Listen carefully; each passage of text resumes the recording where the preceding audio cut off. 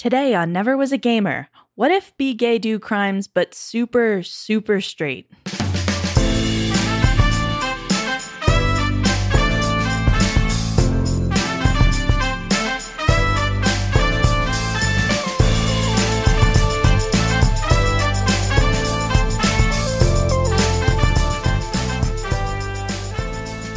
Welcome to Never Was a Gamer, the show where a late-blooming gamer makes up for lost time playing everyone else's formative games.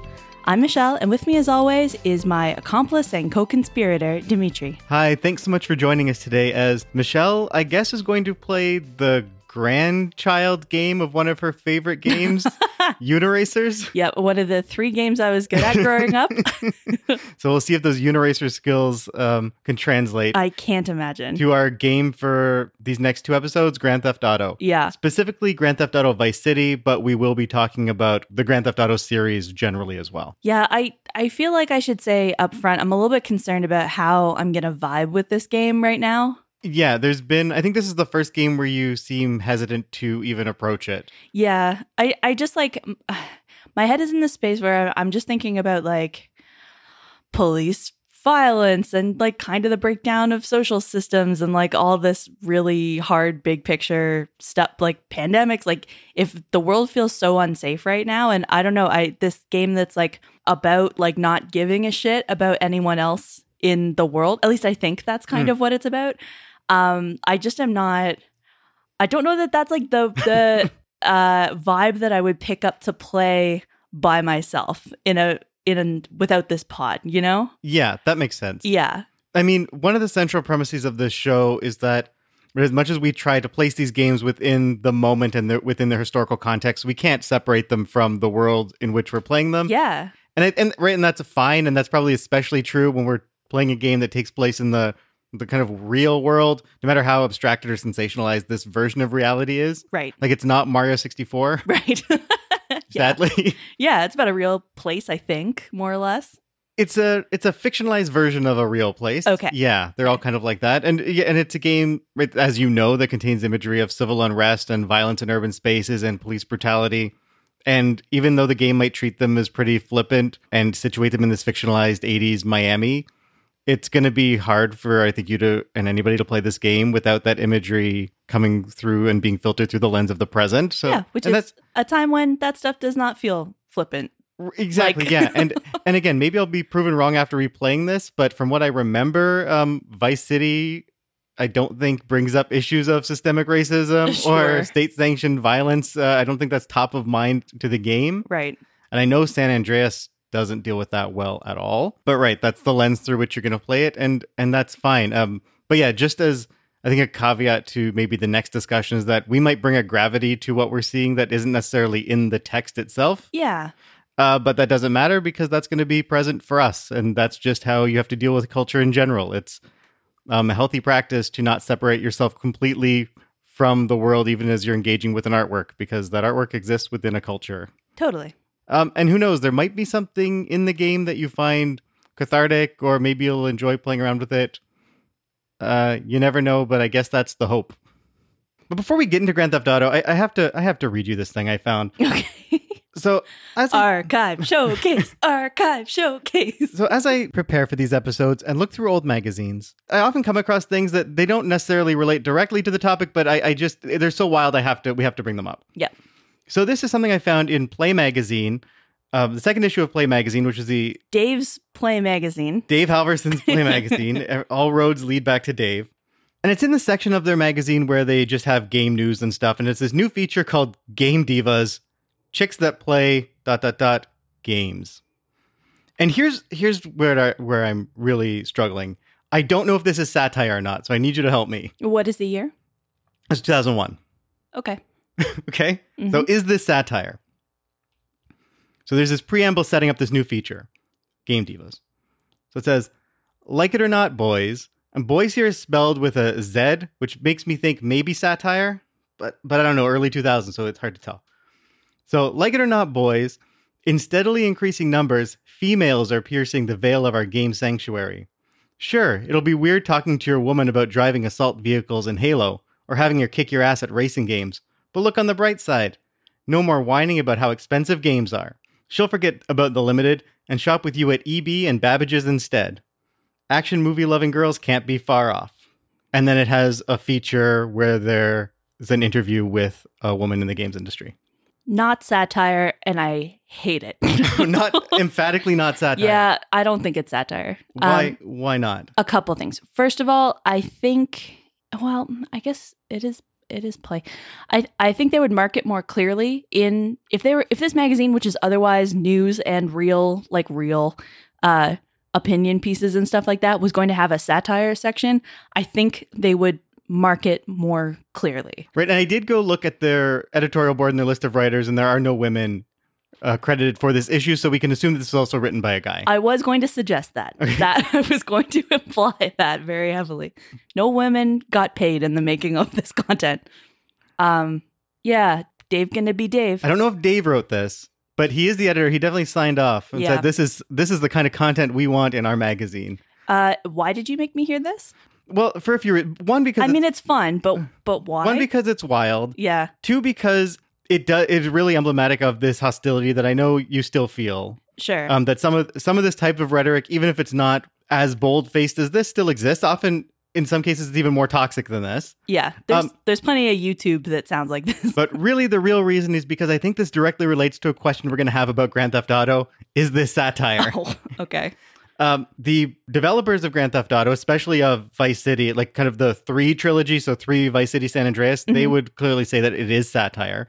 And I think we want to reflect on whether we think it is. Is it well-produced satire then, or is it poorly written satire? And it's unclear. And just like this, I think for me, satire needs to be clear. I need to come away as a reader knowing whether it was intended to be satire or not. For me, that's really important. We do not tolerate ambiguity in this house.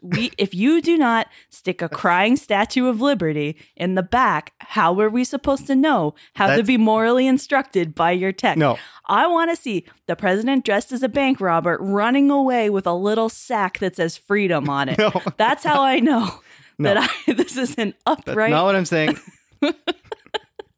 I still think there's room for artful satire. I think there's room for nuance in the satire, but in all cases, I think it needs to be clear whether the thing is intended to be satire or not. I do not have any patience, especially in the year 2020. Right. Yeah. Of stuff that could be read as satire or it could be read as pandering to the very people who other people think it is satirizing. Yeah, and then they get to smugly go, it's satire, stupid. Yeah, yeah, right. And especially when satire is so often used as a defense for things that are just kind of falsehoods that don't actually have a perspective on the world. Right, yeah. What you're talking about is specificity of perspective, right? Yes. Like everything has to be pointed in one direction towards what you are actually trying to say, as opposed to just scattershot. We just put a bunch of stuff in there. Yeah, and I need to know where you stand on this issue if you're writing satire. I don't want satire that can speak out both ends of its ass. Sure. That's all I'm saying. Okay. All right.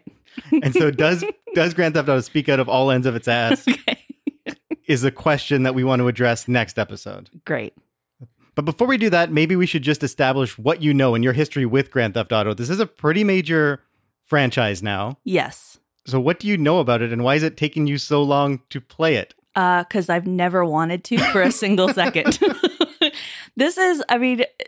of the funny things about this is, okay, so what I know is you steal cars and drive around, you get in police chases, you do some crimes, maybe it's a robbery, maybe it's something else.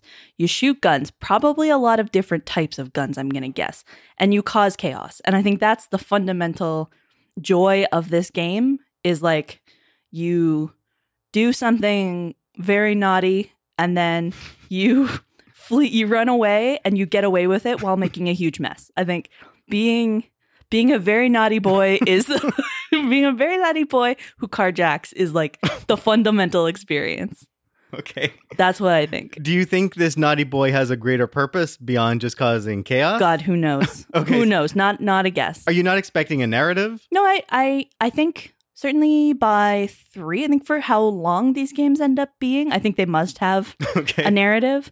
Because I'll say the first, like Grand Theft Auto, the first one, like the 1997 version, the top-down version, didn't really have a narrative. Right. That was very much Naughty Boy causing chaos with very loose mission structure. Okay. I'll tell you that right now, that these, starting at 3 and on, they do have pretty strong narratives. Okay, that makes sense. And I mean, I know that they're open worlds, and maybe they're like in some sense pioneering, even if they're not like exactly the first or whatever. I know they've had a big influence on open world stuff. And honestly, a lot of this comes through the little bit that I know about GTA 5. So like, I know GTA 5 is like maybe one of the most lucrative games ever made. It's like, it must be 6 or 7 years. I mean, I don't even know when it came out, but it's still making money hand over fist.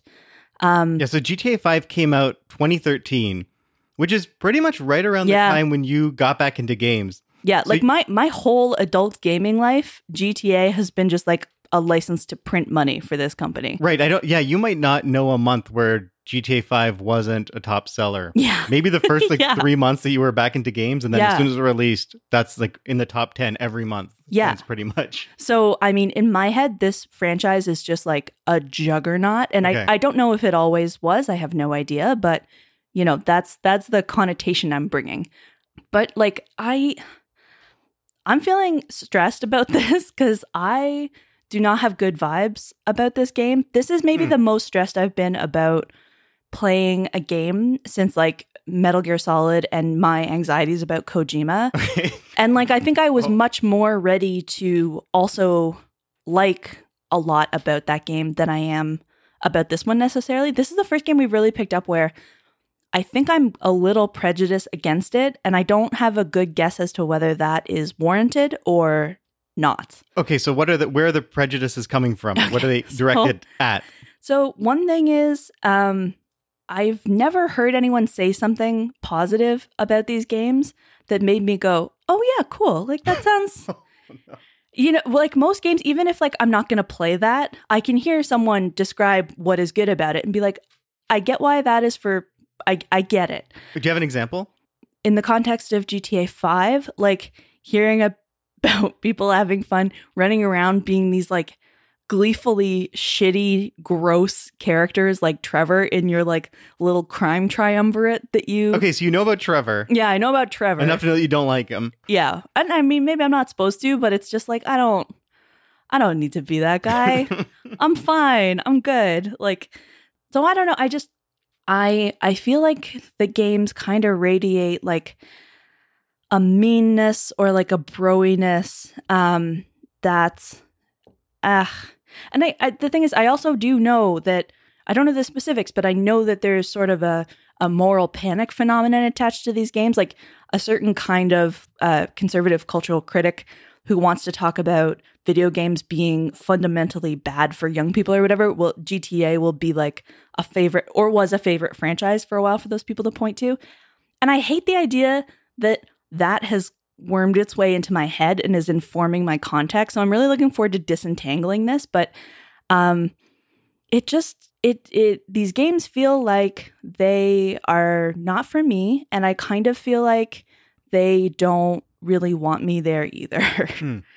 So yeah, and I wonder if part of it is like these games seem really invested in like you play as a criminal, and that is like just a way of categorizing like a person who does a crime does not become a fundamentally different species that is like criminals. Like as someone who wants to talk about criminals as like the noun, almost always to me that's an indicator of like a fairly stupid worldview. Okay, so you're not expecting there to be any kind of character arc beyond your identity is just you identify as a criminal and that's it. I guess I'm expecting it to navigate within that space. Okay, so do you not like movies about crime or about quote unquote criminals? Gangster movies? Gangster movies, the only one I've really seen is Goodfellas, and even that was pretty recent. It was fine. This is not something that is super compelling. I didn't watch The Sopranos. I don't watch cop procedurals, really. I don't watch, like, I'm a lawyer in my day life, and I don't watch, like, law firm shows. Like, I don't care about Law and Order. I never have.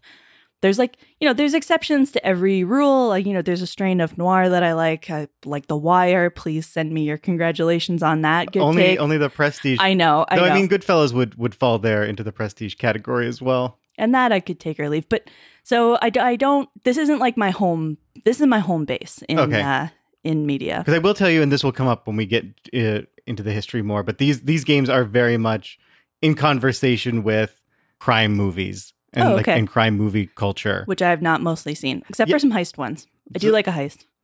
Yeah, this is one thing is I don't know. I mean, until you just told me that, I don't know what kind of. There's lots of different kinds of media about crime and police and people who do crime, right? Like there's heist stuff, there's cops and robbers, there's organized crime stuff. Like I don't know what this is leaning on. These games wear their influences very much on their sleeves. So Grand Theft Auto 3 was very much influenced by The Godfather. Okay. Vice City is influenced by Miami Vice and Scarface. Okay. It's all over. I've not seen either of those. Okay, so a lot of these ideas are going to feel very creative and fresh to you, which is good. My goodness. I mean, I think also it's probably worth saying that as little as I know about Grand Theft Auto, I know weirdly kind of a lot, or feel like I do, about Rockstar, the company that makes these games. The name is corny. I hate it. So that it wasn't always Rockstar making these games, or at least not under that name. So this is how it ties back, because you probably remember, maybe you don't, but right, Uniracers is not a Rockstar game. Sure. So the developer of Uniracers, and which is the same developer as Grand Theft Auto, the 1997 version, was DMA Design. They're a Scottish company, and they're what became Rockstar North. And basically, the two brothers who were working at BMG. Oh, the Hausers, right? Yeah, the Hauser brothers. Yeah. So, Doogie and Greg. No, Sam and Dan Hauser were working at BMG Interactive. They get a whiff of Grand Theft Auto, the original, in 1997 version, being developed. While working there, they say they like the non-linearity of it. They like the gameplay over graphics approach. And they really liked, in that game, what they saw as a British interpretation of American culture. So they really take an interest in DMA and Grand Theft Auto, or what gets Grand Theft Auto published. Okay. The original. What's interesting about DMA Design is that, as you know, through Uniracers, they actually had a really close relationship with Nintendo at one point. Nintendo actually published Uniracers. They were really one of these core members of what was known as the Dream Team for Project Reality, so the Nintendo 64. Oh. And basically what happened, more or less, is that they started making games that seemed too kind of mature, didn't meet the Nintendo brand enough, and Nintendo kind of just split ways with them. So what happened to DMA is that through some corporate restructuring, they got bought by this other company, Take-Two Interactive, which then rebranded them as Rockstar Games, which was meant to be their high-profile prestige publishing label. So Rockstar Games, the publisher, published DMA Design's Grand Theft Auto 3 in this case. They were still DMA Design when making Grand Theft Auto 3. Okay. That company only was renamed Rockstar North after Grand Theft Auto 3 came out. Okay. And then eventually a bunch of different studios just changed their name to Rockstar to kind of all take part in the brand. Okay. So Grand Theft Auto through Grand Theft Auto 3 are technically DMA Design games, and Vice City is really the first one developed under the Rockstar developer label and not just the Rockstar publisher label. Okay. So basically you're playing the first official Rockstar game. But yeah, but it's really weird that you know the Hausers, I find. Right. This is one of those instances where, like, you don't identify as a gamer, but I think they're not household names, right? They're not Kojimas. They're actually pretty reclusive. They don't give a lot of interviews with the press. So it's very strange that you actually know who they are. Sure. I mean, I know that they seem very proud of themselves, which I suppose they should be, because they are making a preposterous amount of money. I mean, I'll tell you why I know about them. And the answer to that is messed up labor practices. Okay. Like, if you want to immediately get me on side against you, like having a big expose come out that talks about what a trash boss you are, how hard it is to work for your company, especially if you're not like an unencumbered white dude who can be there 22 hours a day. Like, so you're referring to a lot of stuff that came out during the development of Red Dead Redemption 2. Yes, right? Correct. Yeah. So what I saw of the company and of, I think it was Dan Hauser has done more public talking over that period than the other one. And he's the one who just left. Right. Honestly, that informs a lot of my perspective and just kind of feeds into my sense of it being kind of just a really like mean-spirited, punching down kind of scene, which I'm just not going to be really fond of ever. Mm-hmm. Yeah, and I mean, you're going into this such in a different headspace than I did when I first encountered Grand Theft Auto. Sure, yeah. Well, so that's not true. So I guess the first Grand Theft Auto I actually encountered was the 1997 Grand Theft Auto, the 2D top-down version. And you're like junior high at this point? Yeah, ish. Yeah, okay. I remember seeing it probably younger than that actually, Okay. and I remember seeing it at a friend's house, and he was kind of into it and just like, look, you can go into any car, you can kind of run around, do what you want. Like it still had that freedom of exploration, but just because of the perspective alone and just what it looked like and how hard it was for me to control the cars, I just did not care. I did not care about this. This does not go left to right. I will not be playing. And there didn't seem to be a point because really in those, the point is just to cause enough chaos to get enough money to move on to the next city. Sure. Especially in the first one. So yeah, I just did not really have an interest, but I did see it. But then after 3 came out and started getting all of this really good press, I thought maybe I'd be interested. At this point, I didn't have... So it came out in 2001. I didn't have a PS2 yet. And so I really waited, and I got it on PC the next year when it was released on PC. And this is kind of, in a lot of ways, mimics the Mario 64, my experience with Mario 64. Both in a way that I think this is a game that really did transform how I understand what games could be. But it was also a case of being a pain in the ass before I could actually play this game. Because I got this game for PC and then immediately realized that my PC was not good enough to run this game. So it was very much the same experience. I did get a PC upgrade out of this. Reflecting back, I'm so spoiled. And I don't know if I might have helped pay for this one, but even still. But brought the game home, didn't run. So yeah, took it to the guy. You got a guy. We do. Yeah, we live in a small town. It's much easier to just have a guy than to like go to the city to get the computer fixed. So yeah, it was just a guy down the road. But it still took about a week. So there was a week where I was just, looking at the back of the box. Oh my God. It had the depressing period too. Just like thinking about what this game could be like. Oh God. But yeah, it was very much the same thing where we just dropped the computer off and was like, just do what you need to do to make this run, please. And then we'll know that it's probably good enough moving forward. And yeah, I do remember going to pick it up from the guy and he was like, yeah, okay, it's all working now. And I put the game in to make sure that it runs well. And he's like, yeah, it's a sweet game. You're like, the cool adult likes my game. Yeah. I was like, yeah, I know it's a sweet game. I want to play Give it. me my computer. Yeah. I wonder if he like held on to it for a few days. Like it was ready almost immediately. Eating it. But yeah, and then I remember bringing it home and putting it in, and just the opening of that game. So some stuff happens, and it opens with you being transported to prison in a van, and then something happens. Your van gets overturned, and you kind of escape, and you break out, and you're just put in Liberty City, and you're with this accomplice of this guy named 8-Ball, and he's like, "Oh, I know somebody. Let's just get in a car and go there." And so you just go into a car, and then it's just open. You could go to the mission, but it just, I don't know, like just that moment, like getting into the car and just being like, okay, I can actually go. I don't have to go to the mission. I can kind of go anywhere. It was just really just changed my understanding of games at that moment. Because remember, like up until this point, like my understanding of open worlds, I never really played PC RPGs. So I never played like Ultimas or the Elder Scrolls series, or any RPGs that had an open world component. The closest thing for me was like Mario 64 and like Ocarina of Time. Which those worlds are kind of open, but not to the same extent. And I knew that Shenmue existed, which is a different kind of open world, but I'd never played that. So really, this was my introduction to this open world. And I just remember being kind of taken aback by this choice and freedom. But I wasn't overwhelmed by it. Instead, I was kind of excited by it. So I think I might have been the right age for that to happen. And you're talking about 3 right now, right? Not Vice City? Right. Yeah. 3 is the one that really transformed my understanding of games. But I guess this brings up a good point. Like, why are we doing Vice City then and not 3 or not some of the more recent ones? And for me, my rationale is really the same reason that we played Link's Awakening instead of Link to the Past. Whereas for me, Grand Theft Auto 3 set the template and Vice City is what perfected it. I think for me, Vice City is Grand Theft Auto crystallized. It's the most Grand Theft Auto that it can be, while also staying in its lane and not overextending. And almost immediately after Vice City, I think they really started overextending in ways that didn't work for me. San Andreas, for example, is bloated mechanically. They added a bunch of new systems that really aren't necessary and just really are just kind of extraneous. The map is way too big for me anyway.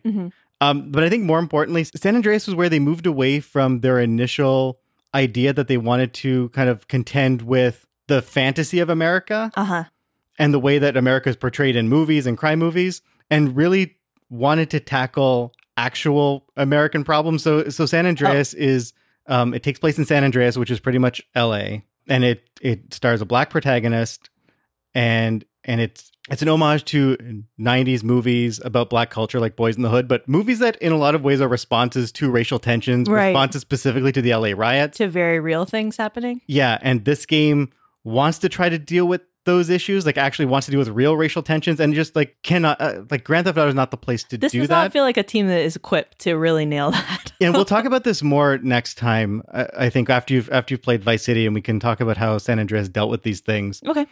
But I think it was really an overextension of what these games are capable of doing thematically and what the writing is able to do thematically. And then by 4 and 5, I think is really where the games start buying their own hype a little too much. Okay. They become a little too self-serious for me. I think whereas, for example, 3 and Vice City were homages to classic cinema, were homages to The Godfather or to Scarface, I think now the creators think that they are creating this generation's Godfather and Scarface. I see. And again, for me, it just doesn't work. I'm sure there are people who disagree and think those narratives are just the pinnacle of culture today. Uh-huh. I do not think that. Okay. All right, fair. So yeah, we can get into that a bit more next time. But yeah, Vice City for me is all that Grand Theft Auto could and for me should be. Okay, got it. I think it's the best time that we could possibly have with it. Great. Even though the controls are probably a little janky. And yeah, especially because, as we said, because of the context of when we're playing this game is just the one that is the most, for me anyway, pure fun. It has a summery vibes that takes place in Miami. It's this 80s, kind of the 80s veneer, like 80s culture is all over it in a much better way than like in an Ernest Cline novel Great. that talks about the 80s but doesn't really feel like the 80s. This is like if you imagine your fantastical version of the 80s, this is it. And I Like think that white neon. like Yeah. that. Yeah. Okay, great. so. I think so. Hopefully, you do have some fun with it, with it as well, and hopefully these positive things are a bit more of a sell than things you've heard about Grand Theft Auto in the past. That's probably a helpful balancing perspective. Yeah. Yeah, that's the thing. Like, I can't dismiss how much fun I had with my brothers and my cousin playing these in the summer, just fooling around in these games. 3 and Vice City in particular, just so much fun, so much laughter was produced by these games. And so hopefully you get a little bit of that and aren't just kind of angry at them the whole time. I mean, I'm going to do my best to have fun. I like to have fun. I'm going to try it.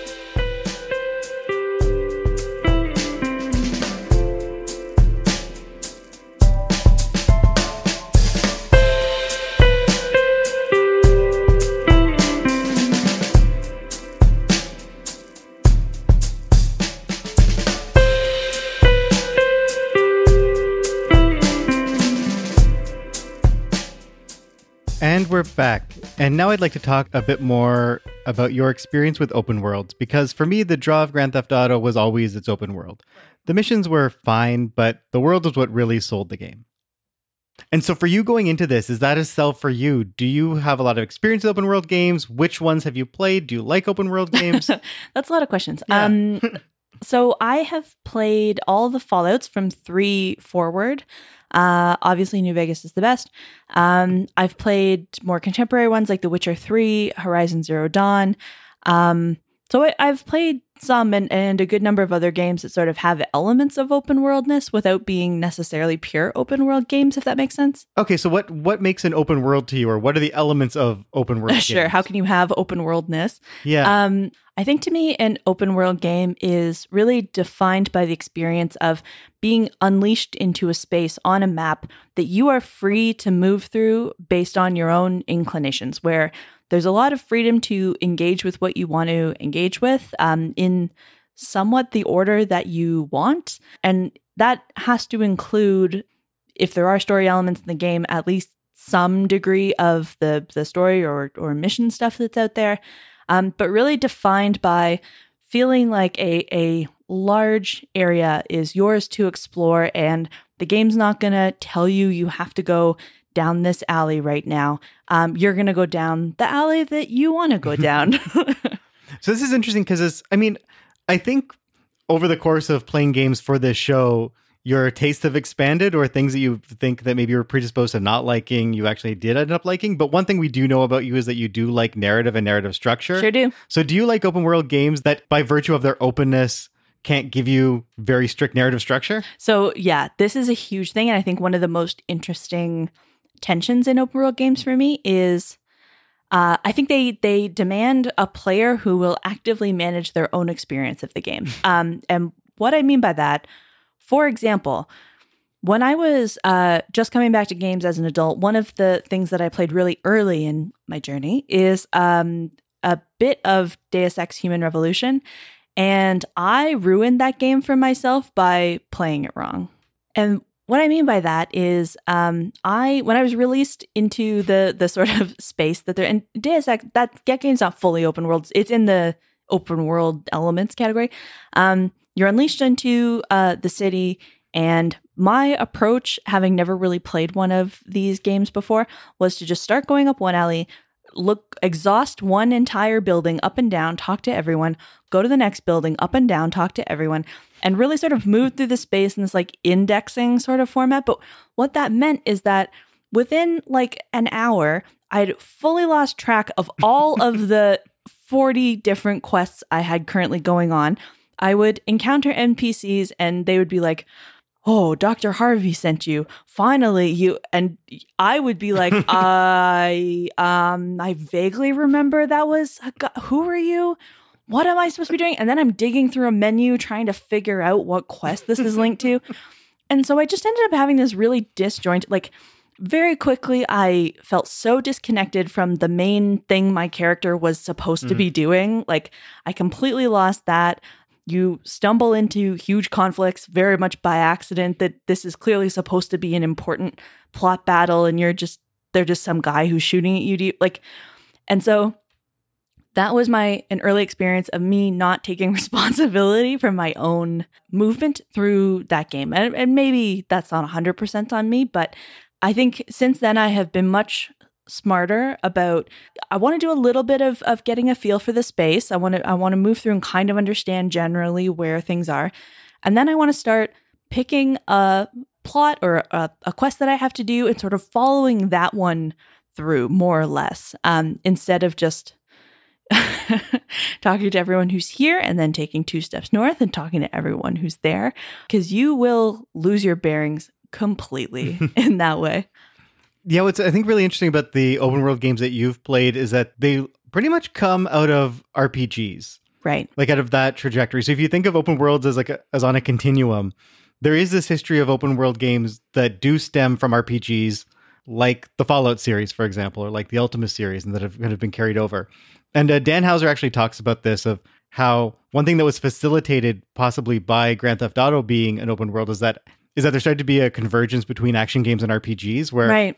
action games were borrowing the open world elements from RPGs, and RPGs started borrowing some of the combat elements from action games, and it's increasingly hard to tell those things apart.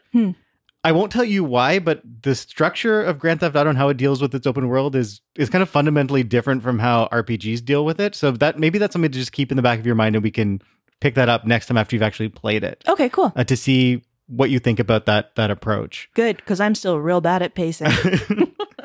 And I mean, it is this fundamental tension, and Dan Houser has talked about this as being the key tension with the game that they were trying to figure out back in 2001 with Grand Theft Auto 3, because, as we mentioned, the 1997 original Grand Theft Auto didn't really have a narrative, but it was very important for them in Grand Theft Auto 3 and all the subsequent Grand Theft Autos to have a pretty strong narrative through line. And reflecting on this in 2011 in an interview, Houser says, quote, "On the story side, one of our main challenges was that the top-down games really had no narrative at all. They'd been based on the idea of freedom. You could do what you want when you wanted to do it. We wanted to keep the idea of freedom and expand on that, and also put in what could be seen to be a somewhat contradictory idea, which was narrative. The real challenge was figuring out a way to structure the game that combined freedom to do seemingly anything at any time, to do a mission, not do a mission, to do something else, to work multiple storylines at once, but also have some kind of coherent narrative that brought it all together." And I think it'll be up to you to decide whether they were successful at that.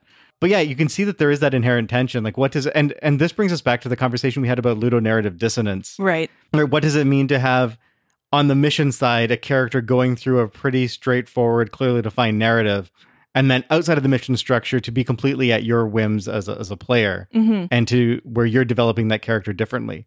RPGs on the one hand have a history of trying to integrate your character choices into the missions themselves so that you are somewhat of a consistent character throughout. Right. Action games, on the other hand, tend to have a very clearly defined story with a clearly defined protagonist. Right. That is going to play out the same for everybody. And I think that's what you're going to see with Grand Theft Auto. So I'm very curious to hear your thoughts on what you think about their treatment of the open world. Okay, cool. Yeah. I mean, it is funny also because sometimes, particularly with, keeping you sort of routed or funneled a little bit towards the sort of main plot, I do sort of feel like a lot of these games thrive and have their real soul in the side stuff. Like sometimes, first of all, there's the pure lizard brain pleasure of exploring stuff and being rewarded for it, or checking off to-do lists, productive in a game in a way that I so rarely am in real life.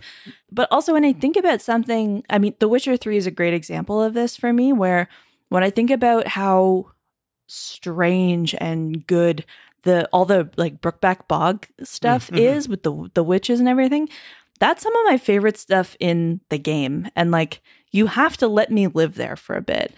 So I don't know. Yeah, there's a funny thing about where you want people's attention to go, or if you just abdicate that completely to the player. Yeah, it's got to be such a hard design challenge. Totally. Because, in these games, so much of the pleasure is in the tangents. So then how much effort do you need to put as a developer to really make sure that those tangents are as pleasurable as they can be? And I think in some cases it's often at the expense of the main story. Yeah. Especially in RPGs. Yeah. And again, Grand Theft Auto deals with this in a slightly different way, and so we can pick that up after you've played it. One of the things that I love about the very complicated tangle of side quests and stuff, and doing things sometimes a little out of order in these games, is the unforeseen consequences, which can be some of the spaces where these games for me either really succeed or really fail. It's a thing that happens sometimes in Fallout, for example, where you'll stumble upon someone who wants you to go do something. They want you to go talk to someone or get something or whatever. And you're like, oh, I did kill that guy earlier. That I just can't do this for you. And you're like blocked off from a whole line of stuff. So that's an example of it not working. Where I find it a really productive and cool tension is where sometimes you encounter in a similar context, you can encounter someone later who will give you a quest where, maybe there's two different ways you could do it. And one of them involves this NPC that you had an interaction with earlier, and they either like love or hate you now or whatever. And it can affect what your options are later down the road. Like, I love that stuff. I love, my past actions coming back to haunt me or to structure my current opportunities or what past that I have to engage with. And that is a beautiful thing that happens in open world stuff sometimes for me. Yeah, or at least in open world RPGs. Sure. Yeah. That's most of my open world baggage coming into And even something like Horizon draws from that lineage. Yeah. Maybe even more than you'd expect, being primarily an action game, but it does still draw from that lineage. Right. So I'm actually kind of excited because I think Grand Theft Auto might be a very different style of open world game than you're used to. Cool. And what the open world means is it will be slightly different from what you're used to. So I'm excited to talk about that next time. Cool. I hope it has a good HUD. This is one weird thing I've been thinking about. I think UX design, weirdly, becomes much more important in open world stuff than it is in like the same types of games that don't have an open world basis. I think your ability to how you navigate, how you track things, how you engage and interact with the world, I think you need such a more supportive system that's... Like, what kind of things are you thinking here? I'm thinking about things like, some of what we've talked about before with how does your map work? How does tracking quests or destinations or navigation or any of that sort of stuff goes? Do we just have sort of a compass along the top of the screen, which I think is how it works in Fallout? Do we have much more a more expressive set of directions? It's based on landmarks. Do we have what information is being flagged for me in my environment versus what do I have to just notice? How are my goals being tracked or indexed so that I easily can reconnect with the ones that I want to pick up? I think it just, as you give the player more freedom, I think you have to be more intentional and have stronger, and by that I mean clearer, not just more, supports for them engaging with your world in the way that they want to and the way that you want them to. So that's something that I'm always looking at especially when playing open world stuff. And I'm curious about how that works in this game. Yeah, I think you might be in for some surprises in terms of how Grand Theft Auto, especially because it is hailed as one of these quintessential open world games, actually treats its open world. Cool. Which should be fun. But now it might be a good time to look more closely at the history of this series with a special emphasis on Grand Theft Auto 3 and Vice City to give you a sense of the context in which it emerged. And again, because Grand Theft Auto 3 really was the groundbreaking title, I want to focus more on that history. Because really, Grand Theft Auto Vice City came out just a year later. So it was a pretty quick turnaround on a sequel, and it was very much promoted as a sequel. So I think the more interesting stuff is thinking about where 3 came from. Okay. Because it really did kind of come out of nowhere. We talked about these games before that just aren't on anybody's radar, and then all of a sudden kind of changed the industry. And Grand Theft Auto 3 is very much one of those. So it came out in October 2001. The PlayStation 2 had been released a year prior, and it was only really in 2001 that it was finally starting to come into its own. And it was good timing because also in 2001, in November 2001, you're going to have the Xbox released and you're going to have the GameCube come out. Okay. So the two competitors. So they're kind of playing a year of catch up with the PS2, and the PS2 is finally starting to get some really heavy hitting games. So in 2001, there was a long list of really anticipated PlayStation 2 games. Ico came out in September. Silent Hill 2 came out that year. Devil May Cry came out. Metal Gear Solid 2, which was one of the most anticipated games. Jak and Daxter, which was Naughty Dog's first game on the PS2. Final Fantasy X was coming out. So just kind of all of these big heavy hitters, highly anticipated games were coming out within a few months of each other on the PlayStation 2. As a consequence of that, nobody's really paying too much attention to this thing that Rockstar is doing on the side. Coming out of E3 that year, it was often not mentioned in magazines. It was not on people's lists of most anticipated games. Next Gen Magazine highlighted 22 games coming out of E3. GTA was not mentioned at all. Wow. And what's interesting is there was a lot of excitement for this other game that Rockstar is going to be publishing called State of Emergency, which was a beat 'em up where your goal would be to cause riots in an attempt to take down an oppressive capitalist regime. Okay. Which ended up coming out. Actually, it got delayed and ended up coming out in 2002 to pretty middling reviews. But that's where the excitement was in 2001. Dan Houser actually reflects on this and the disappointment of E3 2001. And he says, quote, "The early part of showing people the game, including E3 2001, was disconcerting because it was incredibly underwhelming. Because we thought it could be magical. Not the Holy Grail, but this thing that was 3D, but open and expansive, combining elements of hardcore action, driving, adventuring, all these genres. Very cinematic and story-driven gameplay. The experience is really unlike anything you've ever seen. And people are scratching their heads around it. We were all, are we wrong? There's an enormous excitement around a few other games coming that fall. We went to E3 and everybody was obsessed by State of Emergency and no one gave a crap about GTA 3. State of Emergency we thought was interesting, but not without its flaws, some of which never got resolved. But GTA 3 was already running. We thought, this is amazing. But E3, I think, isn't the best place to show a game anyway. And that's definitely become solidified in our thinking since then. Oh, boy. And really, they have kind of avoided E3s since. I mean, easy to do now. But yeah, really coming out of it, though, there was very little anticipation. Online outlets tended to be better. IGN actually gave it quite a bit of press in the few months leading up to its release. And even after its release, there was kind of some confusion about what this game is. You'd have certain outlets like an IGN or a GameSpot giving it very, very high grades, like 9.5s, 9.6s. And then you'd have other outlets just giving it kind of like a more middling review, like an 8, which is still a good Sure. score. But from a lot of, especially print outlets, very little understanding that this was going to change games forever. Whereas other outlets like an IGN really did have their finger on the pulse and kind of understand what this could be. If it really took off. Even something like Play, like Dave Halverson's publication, they actually gave it a perfect score, but only devoted a quarter-page capsule review to it in the review. Weird. Yeah, so it's almost like they didn't plan for it to have that real estate, and then it's like, oh, this game is actually something special, but we weren't anticipating it at all. Right. So it really did kind of come out of nowhere, but was really embraced by the public, and within a year was the best-selling PlayStation 2 game. And the original Grand Theft Auto 3 was really only topped by, in terms of sales, was really only topped by the Gran Turismo series, Okay. so the racing series, and then Vice City and San Andreas. And San Andreas was far and away the best-selling PS2 title ever. Wow. But when looking at how it was received and how people were previewing it and reviewing it at the time, I think it really came down to what the reviewer valued. So those who wanted to discuss it as a conventional game with the story and a mission structure tended to rate it lower than those who really emphasized the freedom of what you can do between the missions and how you can do what you want. And so you really get to see this split between games critics in terms of what they understand games to be and what they value in a game, which is kind of interesting. And then the other thing that we see a lot is all the reviews mentioning how quote unquote adult this game is or how mature it is. And a lot of critics speak of this as one of the first games for adults, which is interesting because we saw critics talk about Metal Gear Solid like that. I was just going to say, yeah. I've heard this one before. And really, it's a load of crap, especially if you've been playing a lot of PC games, right? which have a long history of dealing with really adult themes.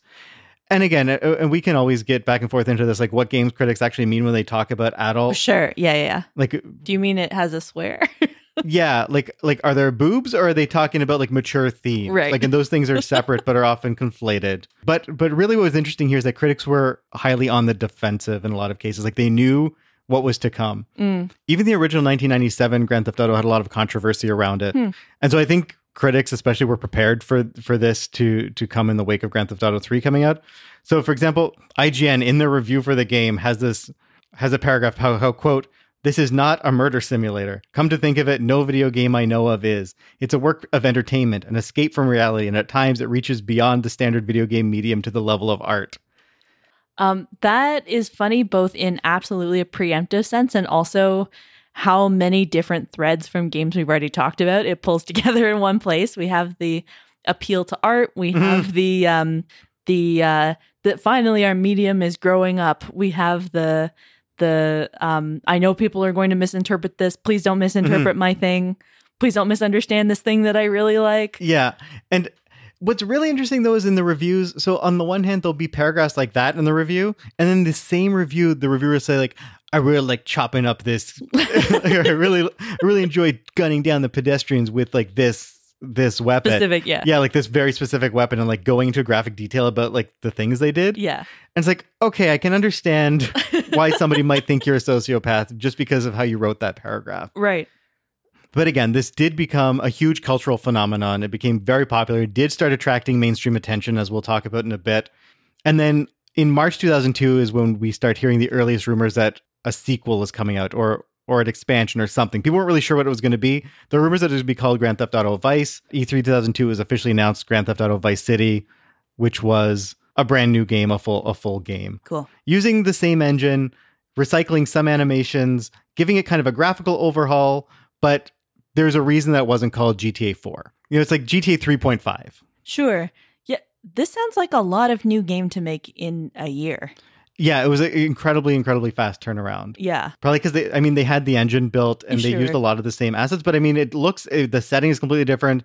Obviously, a bunch of new vehicles. In this one, you can go into buildings, which was new. There are motorcycles that was new. Doing the whole 80s vibe, 80s inspiration it takes a lot of work to do it kind of authentically, or at least authentic in terms of the way we think it ought to look. Yeah. It was also the first one with a voiced protagonist. Basically, the Housers said they had kind of wanted to do one for 3, but because they were building everything from the ground up, they were already dealing with too many other things. They couldn't also contend with how do you have a voice character in an open world, so they just made it a silent protagonist. But here they actually hire Ray Liotta from Goodfellas to voice the protagonist. So yeah, it was kind of an extraordinary amount of work, I think, in a year for it to come out so quickly. But yeah, before we play the game, I do want to show you, as always, some promotional materials around the game. Great. Advertisements and TV commercials. I want to show you both from GTA 3 and Vice City, because I think seeing how GTA 3 was promoted to the public is really important. That makes sense, yeah. As well. And we're also going to take a look at some of the public controversy that emerged around GTA 3. And Great. so we'll look at a little segment from Nightline. Awesome. So that's all going to be Awesome. in the show notes if you guys want to follow along. But before we do that, how do you imagine that Grand Theft Auto 3 or Vice City would be promoted? I would imagine that it is about come be a very naughty little boy. Look out, pedestrians. Zoom through this city in a cool car. What's the tone that you think these ads are going to take? Sick. Okay. Like a little playful, but not in a like childish way. Like in a college dudes are gonna love this sort of way. Okay. Yeah. Interesting. Okay. Oh no. Okay, let's go take a look and we'll come back and talk about what we saw. Okay. Cool.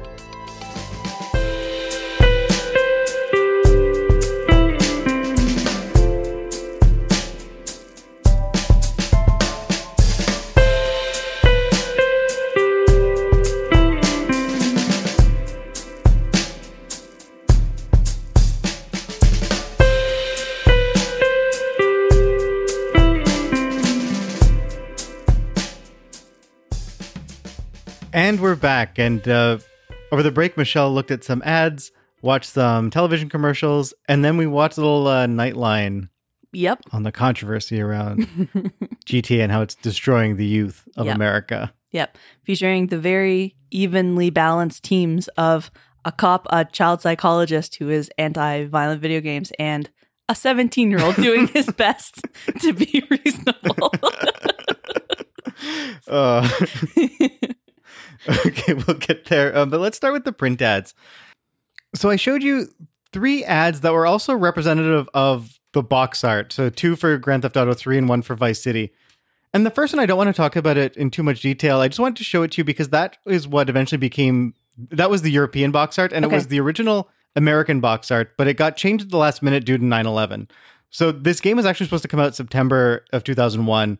But after 9/11, they had to take some time to change some things with one of the missions, just remove some of the imagery that would have kind of read really poorly Okay. in the moment, and including this busier, more violent art Yeah. style on the box art. We've got explosions. We've got guns being pointed. Like, yeah, I can see what you mean about that. But the other thing that this brings up too is that people would be playing this game pretty much in the aftermath of 9/11. Right. So they're also right, so- And it's in New York, right? This one? yeah, and it takes Sort of place, like fake New yeah, York. and 3 takes place in Liberty City, which is New York. Right. So that people playing at the time also wouldn't be able to really divorce themselves from the cultural moment that they're living in. Different relationship, obviously, to policing at the time. Mm-hmm. But nonetheless, I think that certain images would still have read a certain way. But because 9/11 kind of encouraged them to change the visual style of the advertising and the box art, we get the second image and what really becomes the template for the iconic Grand Theft Auto style moving forward.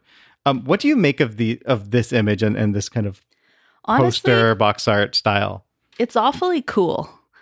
Yeah. It's sort of these like square tiles with all different dominant colors, and again, this really like graphic novel-ish style with cars and close-ups of faces with making real like expressions. Like it's definitely someone with like an artistic eye and a vision. Like this feels like the poster for a game that knows what it is. Every time, even when I saw this as a youth and even seeing it now, it's classy.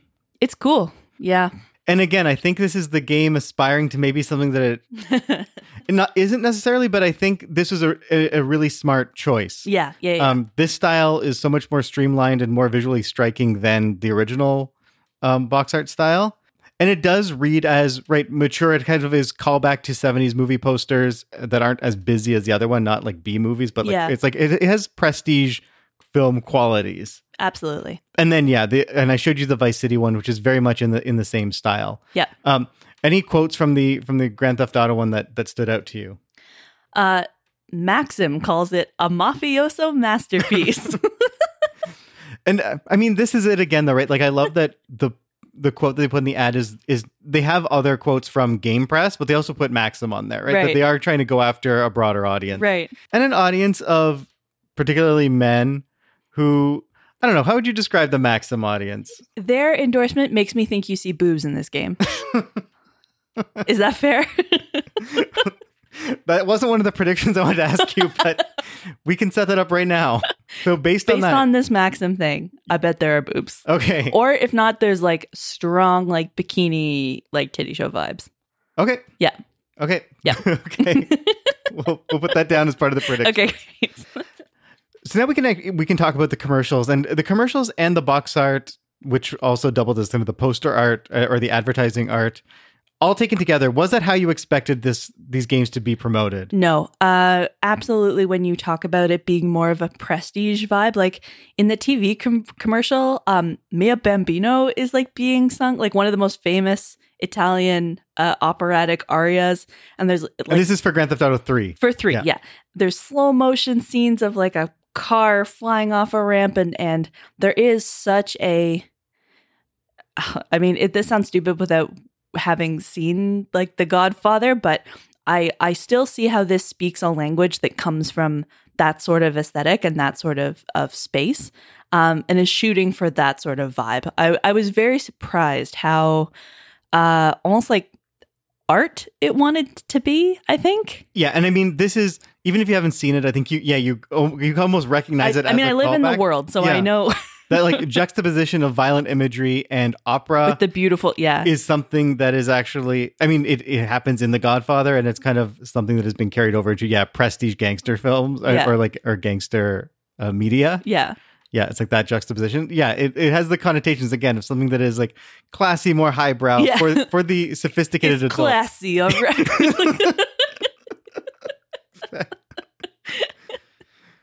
And then what did you think about the Vice City trailer? I've written down here, flock of seagulls, sunset, bikinis, more action. Those were my notes. Those are some good notes. That's about it. And I mean, that really is. Did it excite you to play the game at all? Sure. Sure. I mean, it has less of a vibe of like high art pretensions than the TV trailer for 3. This one feels like we're rolling out into a fun crime time a little bit more. Not that it's focused on you being the agent of chaos, but it's one step closer to sort of the tone that I was expecting. Mm-hmm. Yeah, and speaking of tone and expectations, we need to talk about this thing that I think we were the most excited to talk about, which is this segment from Nightline from July 2002. A historical artifact. About Grand Theft Auto 3. And I want to show this to Michelle just to give her a sense of what the mainstream media was saying about Grand Theft Auto. And so, of course, this is just one little snippet, but it is pretty representative of the types of things that were being said and the types of controversy that Grand Theft Auto 3 created after its release. And what's really notable here is that this is almost a year after. It's 8 months after the release of Grand Theft Auto 3. And so, right, as usual, the mainstream media really only starts to get invested once they realize that this thing is actually a hit. Uh-oh. Yeah, I actually remember hearing about this a little bit at the time, the controversy around Grand Theft Auto. One of the weirdest things for me about this segment is that it starts out okay, and for a minute you think it's not going to be what it is. Like the host, Ted Koppel, starts out talking about how every generation has its own moral panic over the stuff that their kids like, and whether it's like rock and roll or music videos or like violent comic books or whatever. Like comics, rock and roll, violent movies, obscene lyrics. Yeah. And yeah, so you think that he's going to say, we've dealt with those. People might have panicked a bit too much. That seems to be where this is leading. Yeah. And then we get a U-turn. The literal next quote, I think, is of all the worrisome material swirling about out there, Grand Theft Auto 3 may have given our generation something new to worry about. Like, but this time it's real. Yeah, it's quite a twist. It's so weird. So this thing is basically in 2 parts. The first part is sort of an overview of the game, and then the second part is an interview with 3 people that we will talk about. It is a wild composition of a television panel, but the first part is basically they found some like 12 to 13-year-old gross kids. Like sociopaths. Yeah, and we're like, look at what this game is turning our angelic children into. Surely nothing else has affected their development to this point. Yeah, these kids have some choice quotes. Yeah, it just, okay, one of my biggest takeaways from this whole segment is how little you have to understand about human beings for any of this to make sense at face value. Like, they put the mic in these kids' face, and one of the first things that one of the kids says is like, the goal of the game is to kill as many people as you can, get as many stars as you can. And he's just like a 12-year-old being like, sick, it's gross. But they just take that at face value. Right. They're just like, look at what this child is engaging with, as opposed to like, have you ever met an adolescent boy? Right. Yeah. Right. This is the same kid who later says, that gives the quote that I think they play 3 times during this, that it's as close as you can get to killing someone without being arrested or really killing someone. Yeah, and they just take that as if it's like written on the back of the box. Right, yeah. As if like this speaks for the experience. And apart from the fact that like just because a literal child says it doesn't mean that we shouldn't interrogate that further. And it also notes that like it's rated M for mature. It's not supposed to be in the hands of adolescents and teens. And so like I guess their parents are buying it for them. And then at that point, it's like, so what are you, if their parents have like said that it's fine for them to play it, what's your argument here? Like, what's right? What are we doing? What are you calling for? Like, what is this? Yeah. And this first part is really trying to explain to the general audience what this game is. Mm-hmm. And it doesn't do a fantastic job of explaining kind of in fullness what these games are, because when you have kind of the authoritative voice of like the voiceover of either Ted Koppel or like the narrator of the actual segment, it's always framed around like ability to kill police. Mm-hmm. And like this was a thing that everybody kind of talked about when they realized that you had the ability to hire sex workers in the game. Right. And then you could kill them to retake your money. And I mean, as you'll see, like this is not quite an accurate representation of the game. Okay. Like these things are presented as if these are like the goals of the mission or the goals of the game. Mm-hmm. And I mean, they do bring in some other quote unquote experts to talk about it. And some are kind of speaking very generally, or at least the soundbite that was allowed to be in this segment just is kind of just generally gesturing towards kind of the open world nature and that there is kind of choice with what you do within the world. Yeah. But then that's always cut off and then replaced with some other guy going, but you get more points if you shoot them in the head than if you shoot them in the body. Also, like, the points thing, it's like media talks about every game as if it's Pac-Man. It's like the only way they can understand any reward system. Yeah, it was actually, it's always, and this is something that's consistent. Yeah, the games are talked about in terms of like just gaining points, like the goal of them is to gain points. Yeah, just kind of a general misunderstanding of what this game is. And like, not to discount some of the actual gross things that you can do in the game. Sure. But the journalistic balance here, or at least the attempts at journalistic balance, are pretty flawed. Speaking of journalistic balance, can I tell you about panel composition in segment 2? Yeah, this is the thing that I like had to pause and process when I first saw. So for the second segment, it's Ted Koppel interviewing 3 people about the game. We're all in a room together. Yeah, and this is really the meat of the segment. Of this whole story. Yeah. So our 3 panelists, okay? James Garbarino, who is a children's development professor at Cornell. Sergeant Gerald Neal, who's like in his 50s and is somebody in the DC Police Union. And then Steve Crenshaw, a 17-year-old kid that they chose at random out of the nearest all-white school. Just graduated high school. Yeah. Steve Crenshaw. So let me pause and talk about this for a second. First of all, like, it won't surprise anyone probably to hear that both James Garbarino, child development expert, and the police union guy are both like, well, isn't this just terrible? So they've set up a thing where, like, from balance perspective, the only person who's like going to talk about this game, A, with any actual knowledge of the game itself, and B, with any sort of like warmth or like potential warmth towards it, is the 17-year-old child who like this a boy who cannot vote yet. They're like, he'll be able to hold his own if there's anything worth saying in support of this game. This 17-year-old will definitely be able to say it in the face of this Cornell professor and this like lifelong cop who are hovering behind him. This is the other thing. So Steve is sat on a chair in the front, and the cop and professor are sitting elevated on stools behind him. So Steve just, like, from his perspective, he would just be looking at Ted Koppel. He can't see what these 2 adults are doing behind him. Like, this is this would be very unnerving. Yeah. I think. I think Steve did a commendable job here. Honestly, like, does he say everything I wish he would have? No, but like for a 17-year-old kid, he does a great job.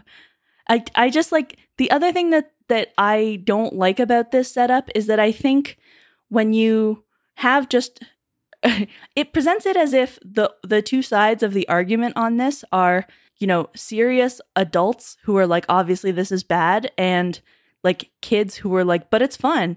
They could have also found a child development specialist or media scholar who was like, well, the relationship between media violence and development is much more complicated than like that research exists. And they had this guy, they gave him maybe 2 sentences of airtime in the previous segment. Yeah. And then, but don't have him in the studio because it's got to be Steve holding down the fort. Yeah. Like, but yeah, Steve, I think, though, does like a great job for this unfair situation that he's placed in. Steve, if you're out there, honestly, you did great. You did great. And so I did some internet stalking. Steve is out there. He's a lawyer now in Virginia. That makes so much sense. And I bet this was a formative experience of his. He was probably like in debate club and like ready for this and like knew. The thing is, I bet he knew exactly what the other two were going to say. And so you actually can prepare like how you're going to respond. I think my favorite thing about Steve is that immediately throws those 13-year-olds under the bus. Yeah. Out of the gate. He's like, yeah, I was very concerned about what those 13-year-olds were saying. Yeah, he's like, this is not representative. These kids are clearly... Yeah, he's even like, I kind of think their parents should rethink their decision to like let them play this game. Yeah, it was fantastic. It's very funny.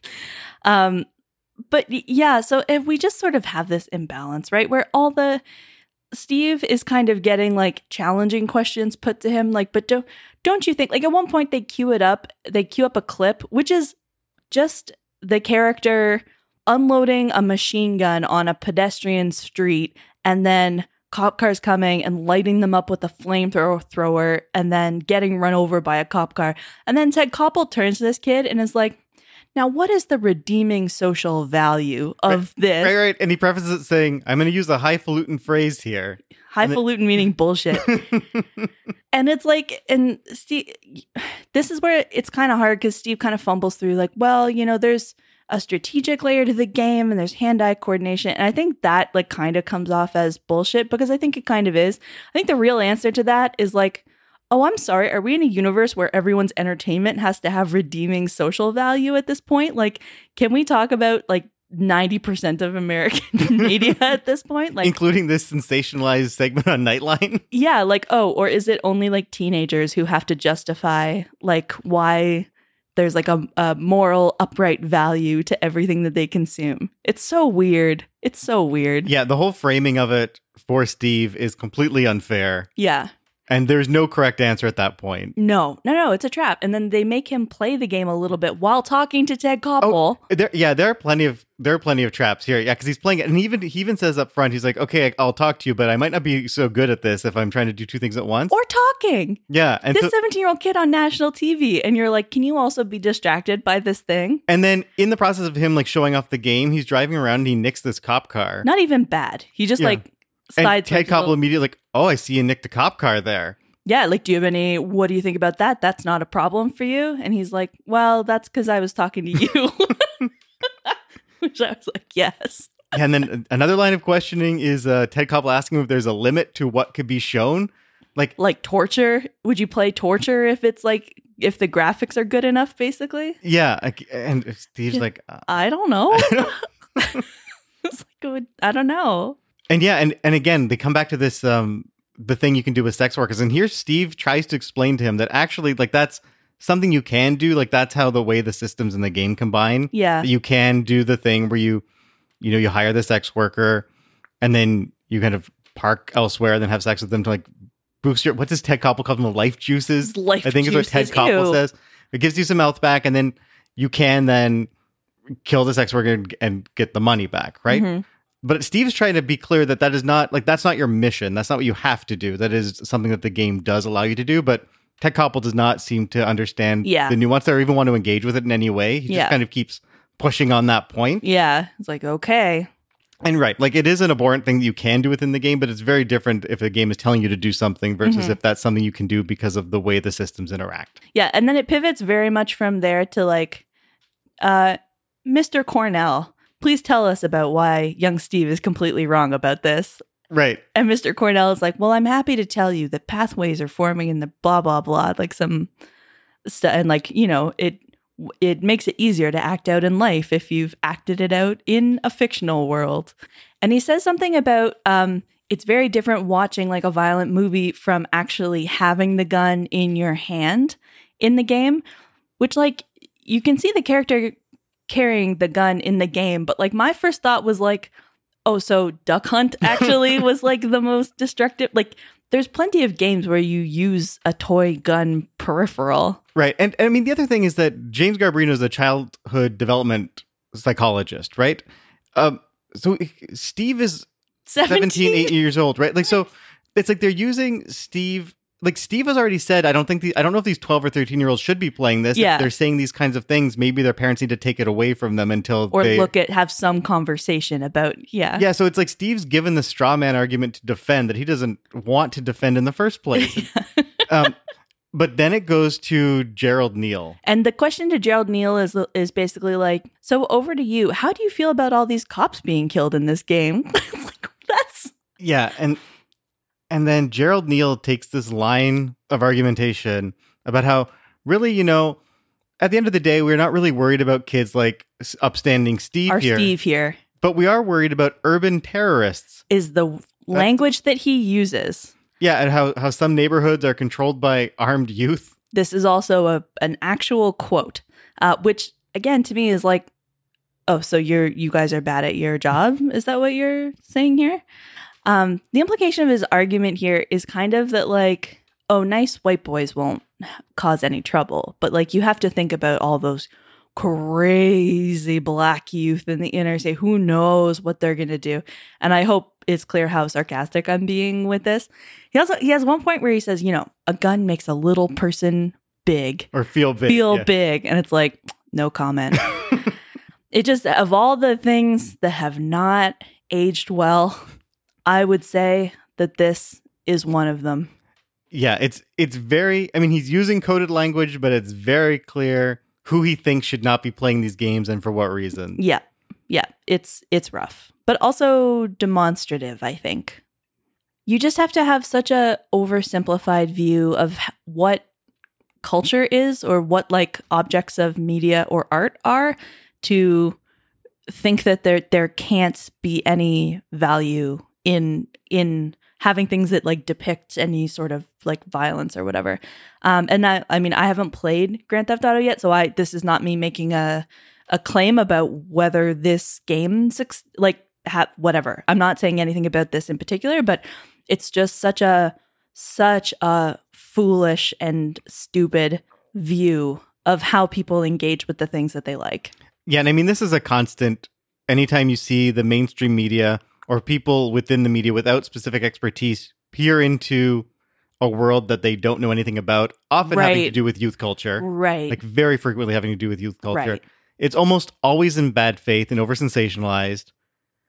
And when it comes to games, I think one of the most damaging parts, and we still see this now, like, thank God that there are, you know, youth culture experts, tech reporters, game reporters who are increasingly hired in non-specialty press so they can actually give valuable context to some of these things. Like, I think a few months ago, Blizzard's relationship with the Hong Kong riots and how the mainstream press actually picked that up and in a lot of ways dealt with it in a pretty nuanced way. Yeah. But that's a rare case. Yeah. Yeah. And this happens all the time, especially in terms of games where the emphasis is so much just on panicking about the content and not about the broader culture that develops around the games. Like there's always... Which we could say a lot about. Right. Like there's plenty to panic about. Yeah. But that's usually missed, right? It's a missing the forest for the trees type of thing. And I even saw this, academics do this all the time as well. Like I was at a conference about a year ago and the guy was just complaining about like this game that was like a fan-made game or like it was just made by one person and has been played by 50 people, but he was upholding it as though this is what everybody's playing.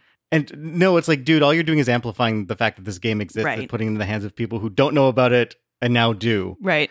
with no acknowledgement that actually the problem is the wider communities and the toxicity in the communities that form around these subcultures. Right. Like there's just no understanding that it's always about the content and how the content can have direct impacts on one's behavior, which has been disproven time and time again. Yeah.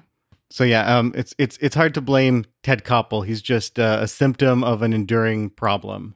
It's not Ted Koppel's fault he doesn't know about video games. It is his staff researcher and writers' fault for not setting up a more intelligent set of questions and a better panel for this. Right.